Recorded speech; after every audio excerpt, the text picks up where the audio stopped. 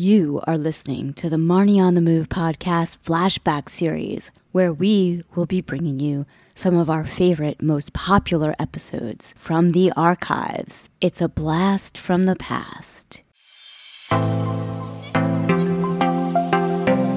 So it started with me becoming a fitness buff, ultimately a triathlete originally, and just kind of hating all the technology that was available. And I'm also a nerd and an engineer, and ended up starting Wahoo because I was trying to solve problems that I had with the tech available. That was Chip Hawkins. This is Marnie Salop.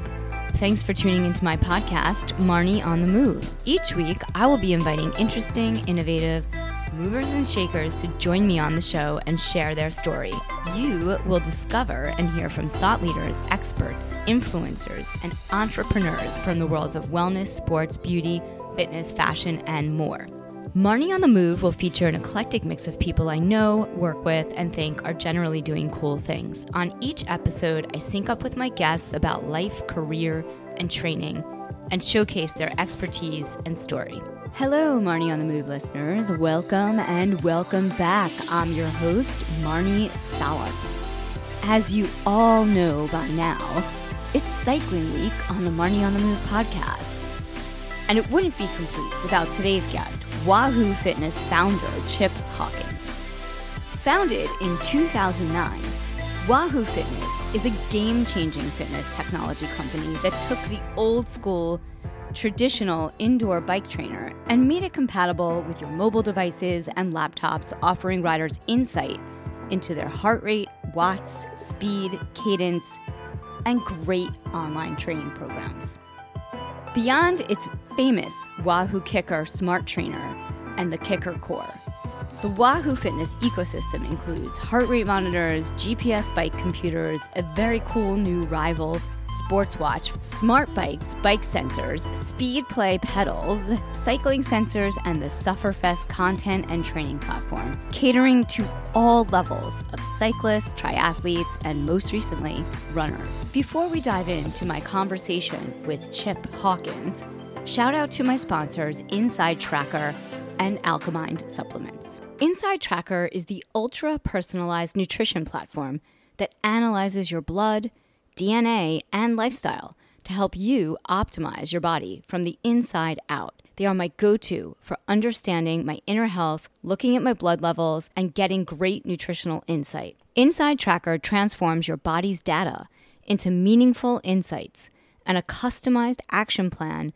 of the science-backed recommendations you need to reach your goals. Take control of your health and wellness. Unlock the power of your potential. Use our code for 20% off. Thank you, MOTM.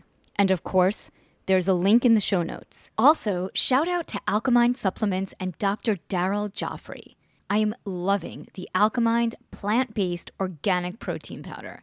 It has 3 core alkaline proteins: Sacha Inchi, pea, hemp, and of course, it's sugar-free. It's been a great addition into my training and fueling. I'm also using their acid-kicking mineral mix when I'm out on the bike for hydration, as well as the acid-kicking greens in all of my smoothies, and their omega-3 and black seed oil supplements for inflammation and general health. Check out their website, getoffyouracid.com, and use our code MOTM20 for 20% off. Now, back to our guest.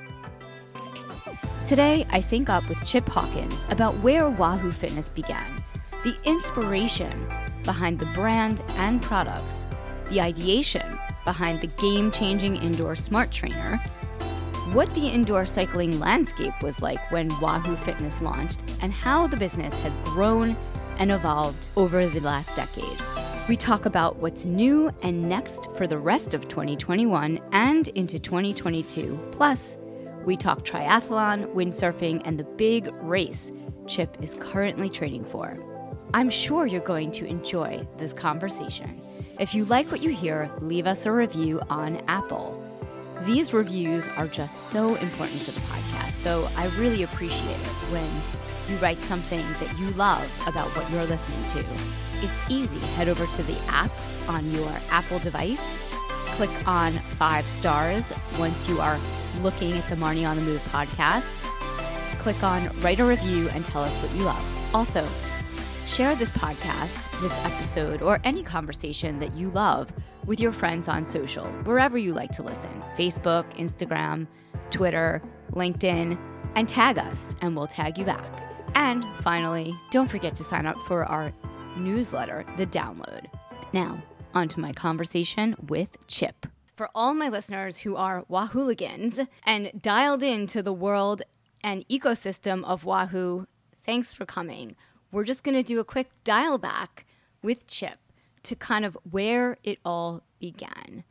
So take me back, Chip, to the early days of Wahoo. So it started with me becoming a fitness buff, ultimately a triathlete originally, and just kind of hating all the technology that was available. And I'm also a nerd and an engineer, and ended up starting Wahoo because I was trying to solve problems that I had with the tech available. I started trying to get data from rides. Basically, I was trying to train for a duathlon, and the systems that were out there just didn't work well. I bought a power meter because I wanted to know what my output was for outdoor rides, and I had a Garmin bike computer, and you had 2 different head units. So I had 2 computers on my bike, which wasn't twice as good. It meant all the data was split in 2 different files. Right. And so I was coming home from rides and like opening Excel and putting files into Excel and like merging them and trying to make the timestamps line all up, and things that you take for granted today, you couldn't do back then. So, my initial problem was those files didn't work. And I saw this easy path. If I could just write an iPhone app and get all this data in my iPhone, then it would be super simple. And the challenge was you couldn't get any data in the iPhone. It had a built-in GPS, so that was good. It didn't work very well, but it was there. But you couldn't get heart rate, you couldn't get cadence, you couldn't get power. And so I started looking into how I could do it and built this little ant key that plugged in the bottom of your iPhone. And it was simple. And I did it while I was running another business I had that was building floating boat docks, which is so cool. Yeah. So I grabbed a few people. It was kind of during the real estate downturn. So the dock business wasn't really hopping at the time. And so we took our dock engineers and we built a ant key for the iPhone, and we were able to get data in the iPhone. So all through this training, I also had a CompuTrainer, which I had a love-hate relationship with. It was, it did everything the Kicker did, but it did it in a just horrible way. Like mine, it was the only one I ever had. So maybe it was just mine, but it wouldn't hold a steady power. It would go up and down, up and down. So it felt like you were going up and down hill when I was in erg mode, which is just supposed to be holding a constant wattage. And I could tell it wasn't. So that drove me nuts. And I constantly went through tires. So I was like putting a trainer tire on there so my tire wouldn't pop. And then I'm so lazy, I'd end up riding my bike outdoors with a trainer tire on it. So I've got this nice disc wheel with a trainer tire. Anyway, I've been there. I started dreaming early on of better trainer, which ultimately turned into the Kicker. And it was funny because with the key, it was a $49, $59 little electronic gadget gizmo product. And so we had that. And then we started making heart rate monitors and speed and cadence sensors. And I'm dreaming about the Kicker. And we had some success with those. And so I opened an office near my house, which is where I am right now, and kind of shook hands with my business partner in the dock business and said, I'm going to go do this. It seems to be taking off. So then as I started looking at the Kicker, it seemed crazy at the time because everything we built was you could hang on a peg at a Best Buy. We were in Popular Science, and all the tech blogs would talk about us. So like I was a cyclist and a triathlete, but we weren't really a cycling company. And the Kicker was like $1,200 and it weighed 50 pounds. So you couldn't put it on a peg at Best Buy or the Apple Store, but we did it anyway. And that really changed the game for us. Like it was an immediate hit. And so that's kind of been the story of Wahoo ever since. Everything we've done has been triathlon related, originally cycling related, but I've always been more of a triathlete and then ultimately became the last several years more of a runner. And so we've got lots of running things in the background going on. And we finally launched, through the years, we launched a bike computer, the Element, and that's done really well. And we keep iterating on that. And then last year we launched the Rival Watch, which is kind of our take on a triathlon watch that really records a triathlon, which has been my pain point with the watches that are out there. They had lots of bells and whistles, but every race I finished didn't have a good file, and it was a pain. Yeah.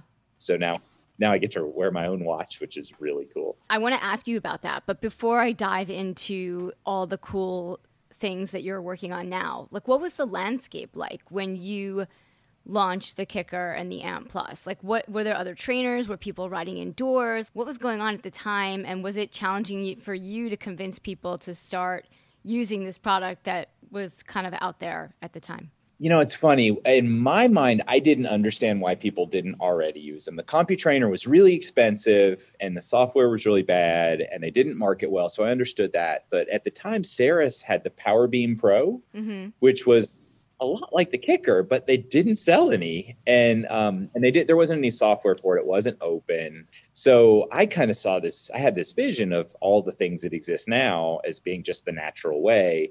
And so I think we made a better piece of hardware. It solved, all the problems of the CompuTrainer, and it took the wheel off, which the Ceres PowerBeam didn't do. But really, I think it was just telling the story right and getting people excited about it and putting, early on, there was no Zwift. There's none of that. So we had an app we called Segments that was like all it did. It ran on an iPad and you could open it up and it would go let you pick a Strava segment anywhere in the world. And it would put the leaderboard up and then you could pick somebody and you could race them. And people at trade shows just were just awed. Yeah. Yeah, because when you go look for a segment in your area, you see the people you know. And then when you're doing the little race up the hill in our silly little app, you're racing your friend or yourself. And it was kind of an aha experience for people. So I think that helped. And then all the likes of Zwift and Road Grand Tours and Sufferfest and all these things. It's incredible now. I think we decided there were 7,000 trainers a year sold based on our market research back in 2009 or 2010.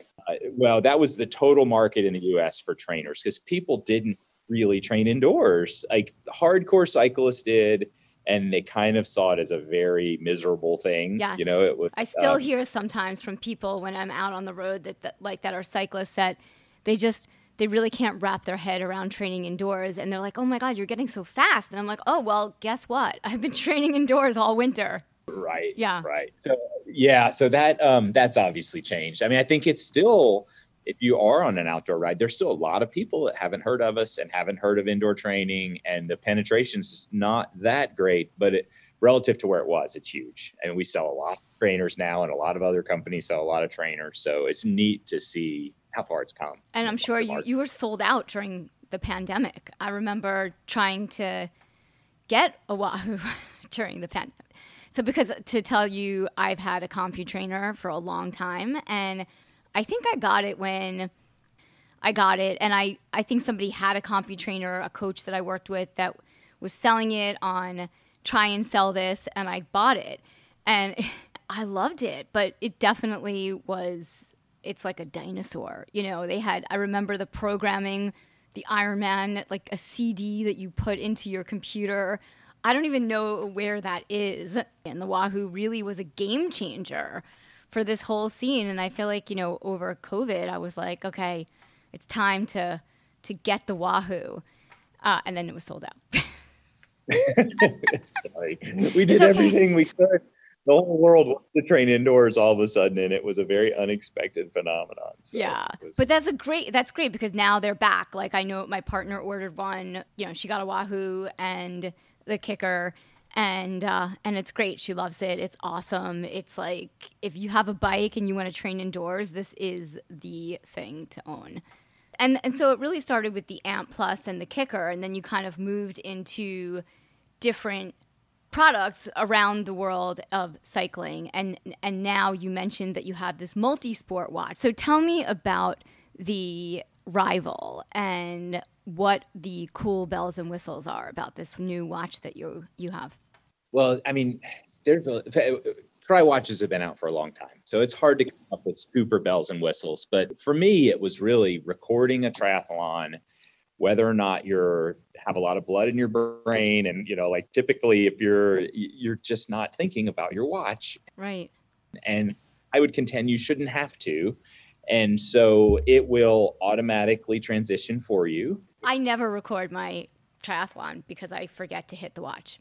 Yeah. So I would hit it, and then you would accidentally hit it when you're taking your wetsuit off, and then it's like game over. So that's really the fundamental thing that we've done, is try to make those transitions automatic. Or if you hit the button, that's good. You get the exact time.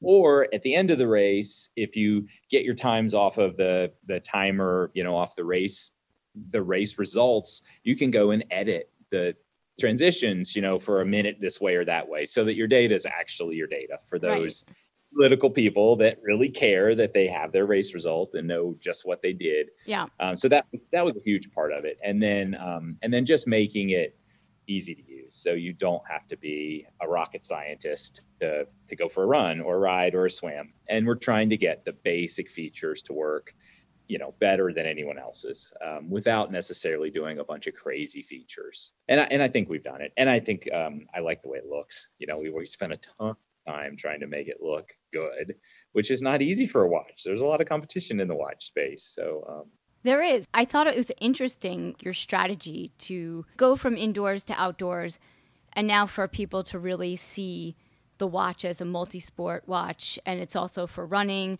You started with cycling, and now you're kind of getting into other sports, and you're also going from indoors to outdoors. So what's this mindset or philosophy behind that in terms of business and growth and different categories that you're looking to build? For me, and the marketing guys hate to hear this, most of our products have been personal pain points. And once we're in a category, that changes. Like, we need to iterate, we need to have different, we have to have the good, better, best kind of in each category. But yeah, building the Kicker was because I hated the CompuTrainer, and building the bike computer was because I hated the other bike computers that were out there. And with the bike computer, I tried to get people to ride with an iPhone for the longest time. Like, we had a really good iPhone app and it did everything, but the iPhone's just not. Yeah, or an Android phone, they're just not ideal for that. The batteries don't last long enough. They're not that tough. But so that ultimately was that was what I want. I would, and it's funny. I always say I would ride with my friends. Like, they're on a masters team or Cat 1, Cat 2 guys, really fast guys, and they would never put their phone on their handlebars. But they'd always be like looking at mine, really curious. Like, and I'm like, oh yeah, all kinds of data you don't have. Look at this. But ultimately, we gave up and kind of said, all right, we're going to build the Element and make a form-fitting bike computer with better battery life and the same features. I was going to ask you about the battery life on that. Is it really long? Because I don't have one, right? But I have something else which I don't use because it only lasts a couple hours. And I'm not going to name names. I don't use it anymore, and it's fine. But it would be nice to not have to always look at my watch, to see what's going on. And I was just thinking about that because I have some races coming up. It's interesting. So yeah, what is the battery life? And it depends on the computer, but starting with the Element, I think we've always been better than like 16 or 18 hours. That's great. Think about it once a week, unless you're just a inhuman rider that rides a tremendous amount. Definitely need to think about it every day. You can get several rides in between charges. And then you also have pedals, power pedals. You acquired that company, right? Yeah. So if you think about with the Kicker and indoor training, it's all about power and doing training plans and getting more efficient. And so when you go outdoors, we couldn't get power without telling people to go buy a competitor's product. So we have the bike computer, we have the training system through Sufferfest, we have the Kickers. And so it always made sense to have a power meter. And as I looked at the landscape, it didn't really make sense to go do a Me Too product, and pedals make a ton of sense because you can move them from bike to bike really easy. And so when I kind of decided, okay, we need to make a set of pedals, then it came down to what form factor. And again, it gets to Me Too. We can make look pedals, but there's already a few of those. And so I reached out to Richard with SpeedPlay, and ultimately we ended up buying SpeedPlay just so we could have the best pedal platform in the world to be able to deliver a power meter in that form factor. And it's been really cool because they're awesome pedals. And so we're having a lot of success just kind of modernizing that platform and selling pedals, which wasn't exactly why we got into it, but it's neat because those pedals have so many advantages. They're double-sided. they're lighter, you can corner better without worrying about hitting the ground. And so, but ultimately that was so we could deliver the power pedals, which I'm really anxious to get out. They're not quite out, but they're close. We've got a lot of sets around the office and people love they're them. not out. Yeah, we re-released this speed play with some, just kind of modernized them. So you don't have to grease them anymore. And there's spare parts we improved. So we had to kind of retool the whole speed play line. And at the same time, we've been working on the power pedal. So, and we've announced it. So it's not a secret, but we don't have enough yet. We're trying to get our production up so that we can start selling. I feel like sometimes that's a good problem to have, but also not. But yeah, people who are in the Wahoo universe or the Wahoo-verse, the Wahooligans, who are in the culture, dialed in, you have connected with them on every touch point, from their pedals to the heart rate monitors, to the bike computers, to the indoor trainer. And you also have the Sufferfest. I want to hear more about this training program. And I do love the language. So before I ask you about it, is that the original language? Or did you guys create that? The Sufferfest was not us. No, that's David McQuillan's love child. Like, he loves it. And so the lore of Sufferfest and everything is David, starting with videos many years ago and growing into the whole training platform it is now. But yeah, it's fantastic. I'm just going to read this because it is so awesome. On the shores of the great inland lactic acid sea lies the proud, tortured nation of Sufferlandria. We are a country that knows no borders, only lactate thresholds. Most of our citizens have only recently discovered their Sufferlandrian lineage, and we were washed onto our shores by waves of sweat and tears of their vanquished competitors. Forget those other countries. No one does suffering like we do. We live it, we breathe it, we chop it into sharp, bite-sized pieces and eat it for breakfast. Make your next vacation a paincation. That speaks to me. I love that awesome. So much. You're definitely a Sufferlandrian in the making. Yeah. So talk to me about the training programs and the content and the library. What's going on? So we acquired Sufferfest like over a year ago, maybe almost 2 years ago, and it's been a great marriage. David McQuillan is kind of the father of Sufferfest and the Sufferlandrian lore, and it's great. His videos, his early videos were hilarious, and the thing that lore kind of hides is all the science. So it's got a tremendous sports science team behind it. And, when you're doing a very dark place, one of the workouts, there's a real reason for that workout besides all the lore and the fact that you're going to have, have your tunnel vision and blood dripping out of your eye and everything else. These indoor rides are challenging, let me say. They are. They really can. They are. But and you know it from the experiences you've had. Yeah. You can get so much more effective training indoors because you've got stoplights and red lights, and you can control just how hard you go for just how long. Yeah. So the Sufferfest was when we met David, and we've always wanted to have more of the helping people get better, not just deliver the hardware. We shouldn't just be a product company. We want to be a part of everyone's experience, both indoors and outdoors. And the Sufferfest was just a perfect fit for us. Now, I would say that lore is somewhat narrowing. Some people aren't, like a new cyclist, maybe a little scared of that. So, while we're not going to play with that at all, in fact, we'll expand it where we can. We are trying to add more content of different kinds for rest days or just lots of cool explorations of what you could do on a trainer with an indoor, with your computer or your iPad that people haven't really done before. And it's some really exciting stuff that we're working on that I think people will love. Some Sufferfest lore completely and some not so much, but so kind of thinking it as channels of content that we'll be providing. Awesome. And so the KICKR Smart Trainer is an open platform. It works with all of our favorite content platforms like Zwift and Rouvy. And I don't know if Trainer Road is still happening, but Trainer Road. Yep. I don't know. I think I tried that once, but I'm a total Zwifter right now. That's my jam. Yeah, it's interesting. Yeah, so our hardware works with all the platforms, and there's more than There's you can so imagine. many, right? Yeah, and then you can go the opposite way, like Sufferfest and everything we're doing there works with everybody's trainers. So yeah, it's neat that it is an open platform and an open ecosystem because it allows you to explore. Because I try different things and Netflix every time I'm on the trainer. Like Yeah. I'm doing Zwift, I'm listening or to a doing podcast. I'm Sufferfest. watching, I have Zwift going in the background. I'm like sort of watching a show and answering emails. Yeah, that's totally. And then I've got my That's coachy self saying, what? You're not focusing on the workout? right. That's me. Well, that's what erg mode's for. You don't have to focus; you just have to pedal. Right, Like, as long as exactly. you make it through, you'll get the right training effects. Yeah, exactly. I know that Wahoo sponsors a lot of great teams, hundreds of cycling teams and athletes and triathletes.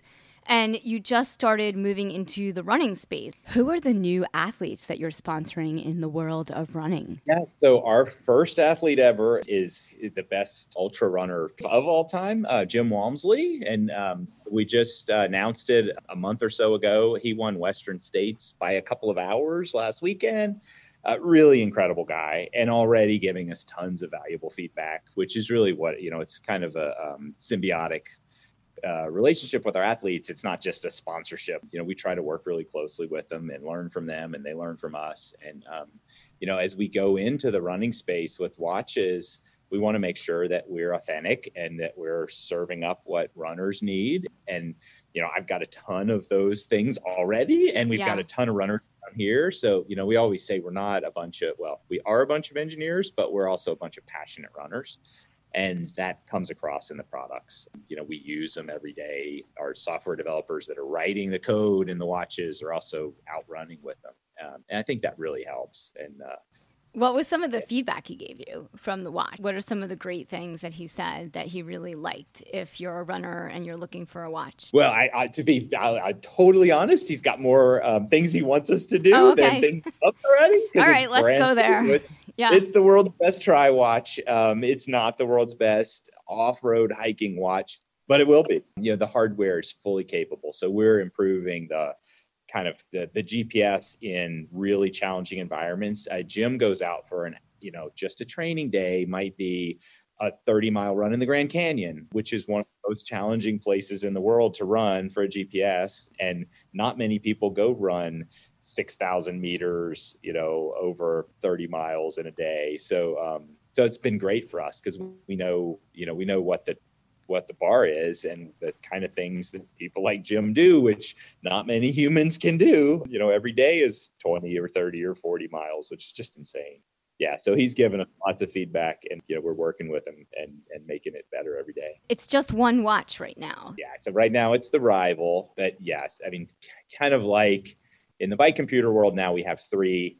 Obviously, I think the Rival is a great place to start. It's we started in the triathlon space because it happened, because we already have the cycling world with all of our other products, and so it's a good bridge. But we do have aspirations to serve people that aren't triathletes or pure cyclists, and so we'll get there. We're going to take our time and do it right. But and the Rival is a fantastic running watch, so that's part of it, is making sure people understand that just because it also can do swimming and cycling doesn't mean it's not a fantastic running watch with all of the features of the best running watches in the world. And so Jim's using the Rival, and he loves it. But yeah, we're going to continue to build more exciting products in that space for sure. And then the data on the watch syncs up with the Wahoo app, right? And then it could sync up with your training peaks and everything else. So it's in the whole system, right?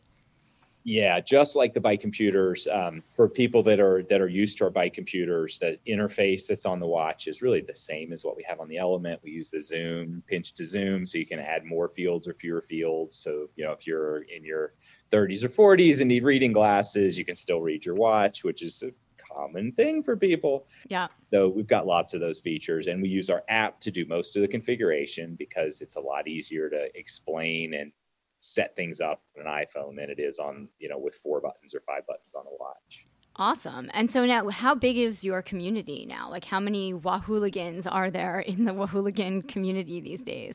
Oh my goodness. We have sold, I have no idea, to be honest. It's hundreds and hundreds of thousands at least. We've sold lots of kickers and we've sold lots of bike computers and lots of watches. So, and I think most people that buy one tend to buy another over Yeah, time. I And was going to ask you that. Yeah.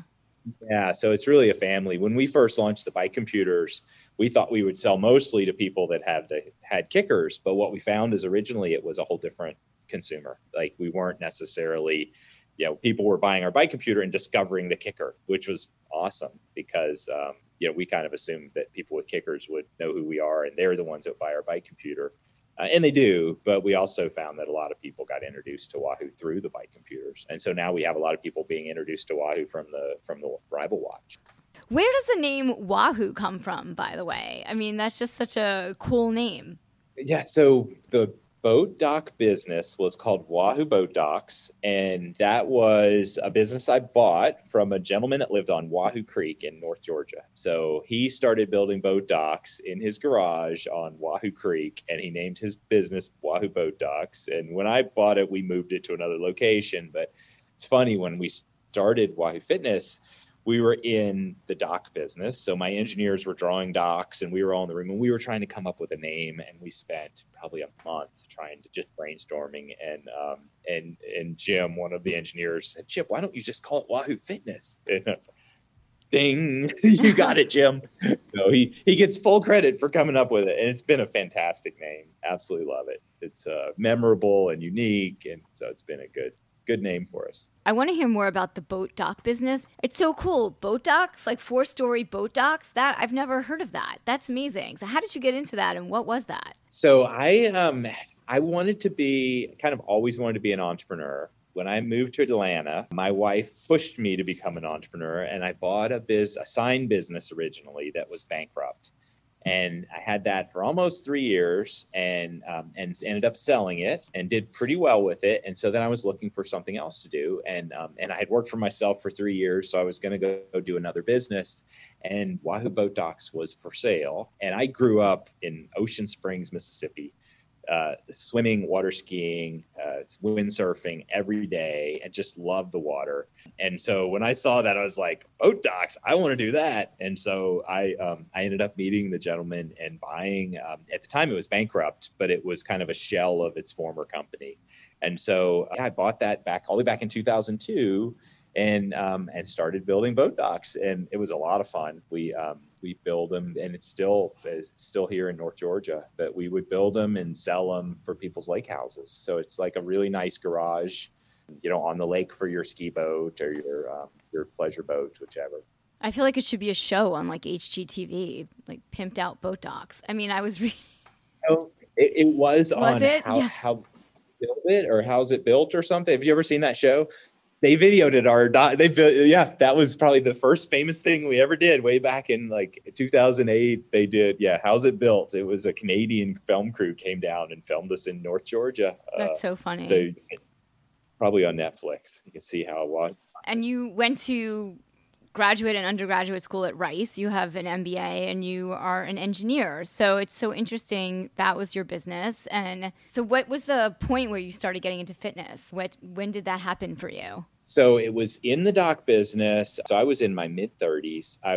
My wife was always kind of she would do exercise classes and go to the gym, and she'd run, a few days a week. And I never did. Like I said, I grew up, I wasn't anti-sport, but I never did team sports. I never did exercise for exercise sake. I do windsurfing, water skiing.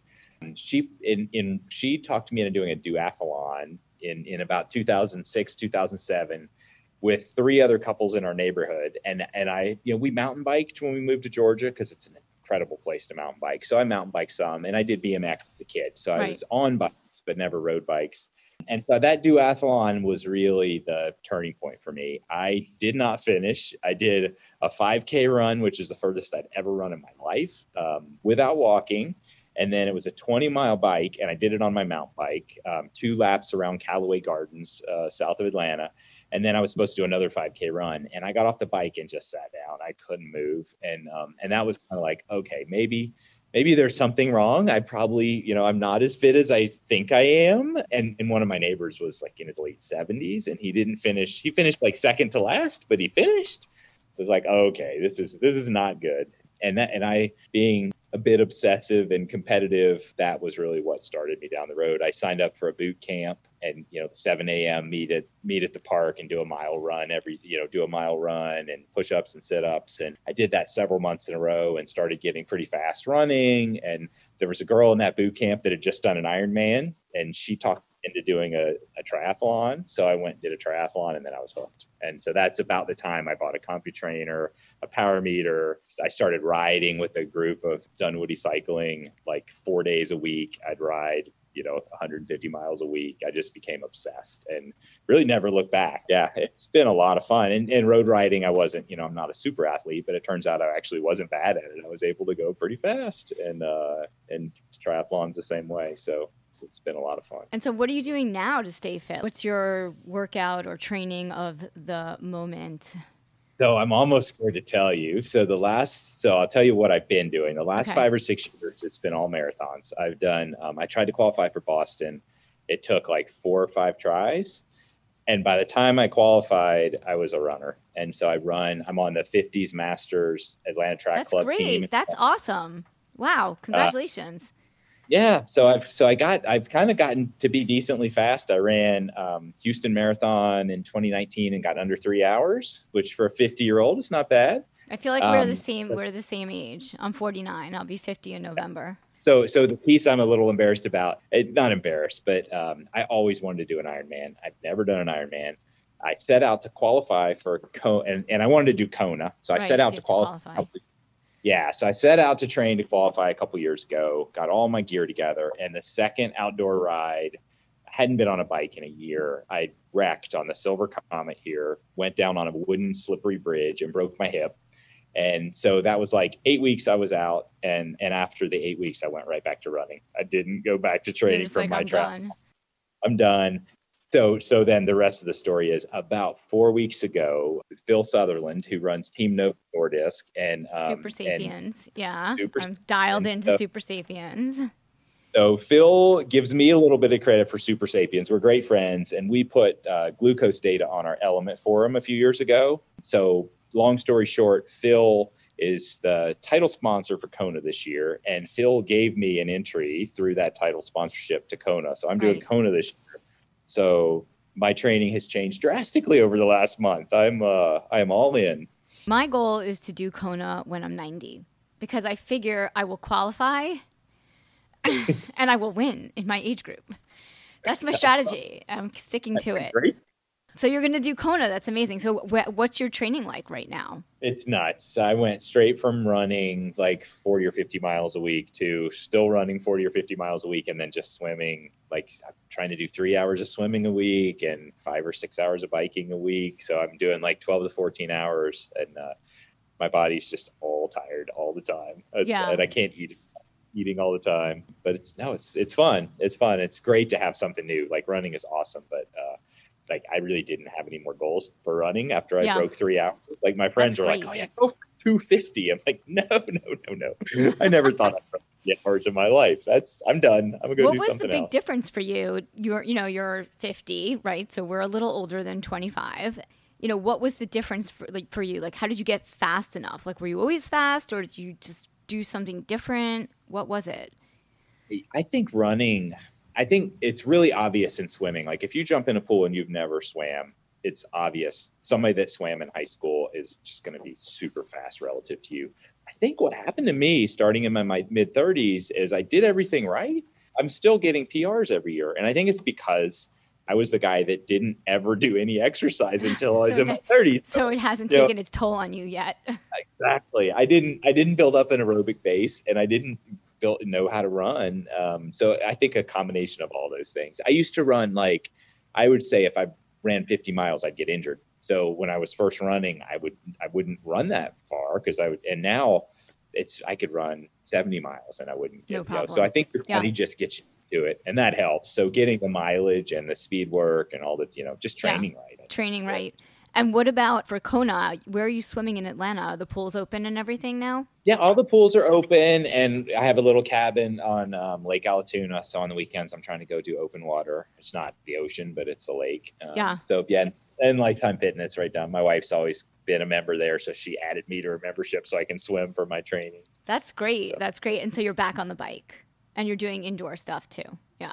I'm doing both. Yeah. So I'm trying to get so being the techie nerdy guy, I only have so many watts I can put out. Right. So I'm trying to get aerodynamic as I can possibly get. So I'm going and doing rides on this one flat road in Atlanta and trying different helmets, trying to change my position around. And I'm getting better and better I'm getting a little more power because I haven't been riding it so long, but mostly it's like, how aero can I be to get free time? Free speed. You're on a TT bike, right? What kind of bike do you have? I have an Argon 18 and all the bells and whistles, and just trying to tune it to fit me as well as I can, and then get used to that position. And are you on the Super Sapiens program? I mean, obviously you were. I remember now because Phil was on the podcast that he mentioned that you were like one of the founding people that got him started with Super Sapiens. I am. I'm super psyched to be on it and using it. And I actually used it back before Super Sapiens was a thing, but now I've been doing Super Sapiens for several months, and it's fascinating. It really is. I like it a lot. I've been doing it. I've been trying to figure out, my body changed from pre-COVID to now. So my nutrition is just all over the map. I'm still trying to figure it out. I have a race in 2 weeks. So I'm really in this place where I tried the Morton hydration, the carbohydrates. I've been putting that in my water bottle, and that's been helpful. But I really do like to eat bars on the bike. But the ones that I like that are gluten-free, that are dairy-free, or chocolate-covered, and they melt, and that's also horrible. Do you have any bar suggestions, or you're doing the carbohydrates? My secret, which I think I can tell everybody, my secret, it's not my secret. It's actually Team Sky / Team Ineos, pineapple juice. I love it. So 50% water, 50% pineapple juice. I swear by it. A bunch of the guys on Team Ineos, or back in the day when I learned about it, it was Team Sky. They all drink half pineapple juice, half water. It's got hydration. It's really high calorie, so you get all the carbs, and you get whatever's in there besides sugar. It's natural. I love it. It's like no cramps, lots of calories. It tastes good. Oh, that's cool. So you're incentivized to drink, and also you're getting in the calories. You have to drink a bottle an hour. That's what I'm figuring, even though nobody wants to drink a bottle an hour. I mean, I have so many friends that bonk nutrition-wise, but yeah, that's the bottom line. Yep. Lots. Got to drink lots. So I have to figure out how to get pineapple juice delivered to me all over Kona, if that's possible. I don't know. I've got to figure out that. Maybe you got to talk to, is Dole still in business? Who makes pineapple juice? You got to get them to sponsor Kona. I need to get sponsored by Pineapple Juice by Dole. That's a good idea. I'm full of all the ideas. So are you still windsurfing? I do. I've been kiteboarding the last few years. Okay, we have to go. I'm out. You are totally, that is so bad. No, I'm kidding. Bad? I'm kidding. Well, sort of. I mean, the windsurfers were like the runners, and. Oh, yeah. I think most windsurfers have just switched to be kiteboarders. Yes, surfers hated windsurfers. Now they hate kiteboarders even more. But yeah, it's so fun. I mean, it's just so liberating to be able to just ride and. Yeah. I love Are you doing it on the lake, or there's not enough wind there? I have to go places. That's the only bad thing. Yeah. It's just more passion. I don't get to do it very often, but when I go someplace that I can, I absolutely love it. So you did it where you grew up. Where did you windsurf in Mississippi? Yeah, Ocean Springs, which is right next to Biloxi, which is kind of between New Orleans and Pensacola for people that haven't that don't know that area at all. It's not pretty water, but it's an awesome place. The Mississippi kind of dumps into the Gulf Coast in there, so it's a little brown, but it's clean. And so that's where I grew up, and I went. So lots of winds, and there's barrier islands offshore that are like 6 miles offshore that are just pristine, beautiful, clear water, white sand beaches, and no people because they're just bare. Right. They're like natural seashore. So that's awesome. Spent a lot of time lots of time on boats out there on the islands going or windsurfing out there. I know. I have to get back to it. I started windsurfing when I was like 16. Got a chance to windsurf last summer since there were no races. I went out. Well, we live in New York City, but we drive out to the Hamptons and windsurf just in Amagansett in the bay. The wind is amazing out there, but there's tons of people out there windsurfing. So, and everyone is kiteboarding now. Try it. It's worth it. It's 5 days of training, kiteboarding, flying, downwind. Yeah. Yeah, it takes a while to learn, but it's worth it. It's definitely worth it. Once you get it, it's so cool. That's awesome. So what's next for Wahoo Fitness? What are some big things that all the Wahooligans can look out for in the final months of 21 and into 2022? We got a lot going on. I don't know if I'm allowed to tell you anything. We've got lots of new products coming for the end of the year and then next year. The power pedals are already announced. I'm kind of obsessed with a few products that are that I'm really excited about that are going to be probably early next year. And then the whole software team's been working on everything Sufferfest. So we've got, a lot of behind the scenes going on there. We'll have a lot of big announcements that I think people will love, a lot of new content and really exciting stuff. So we're not slowing down, that's for sure. No, why would you?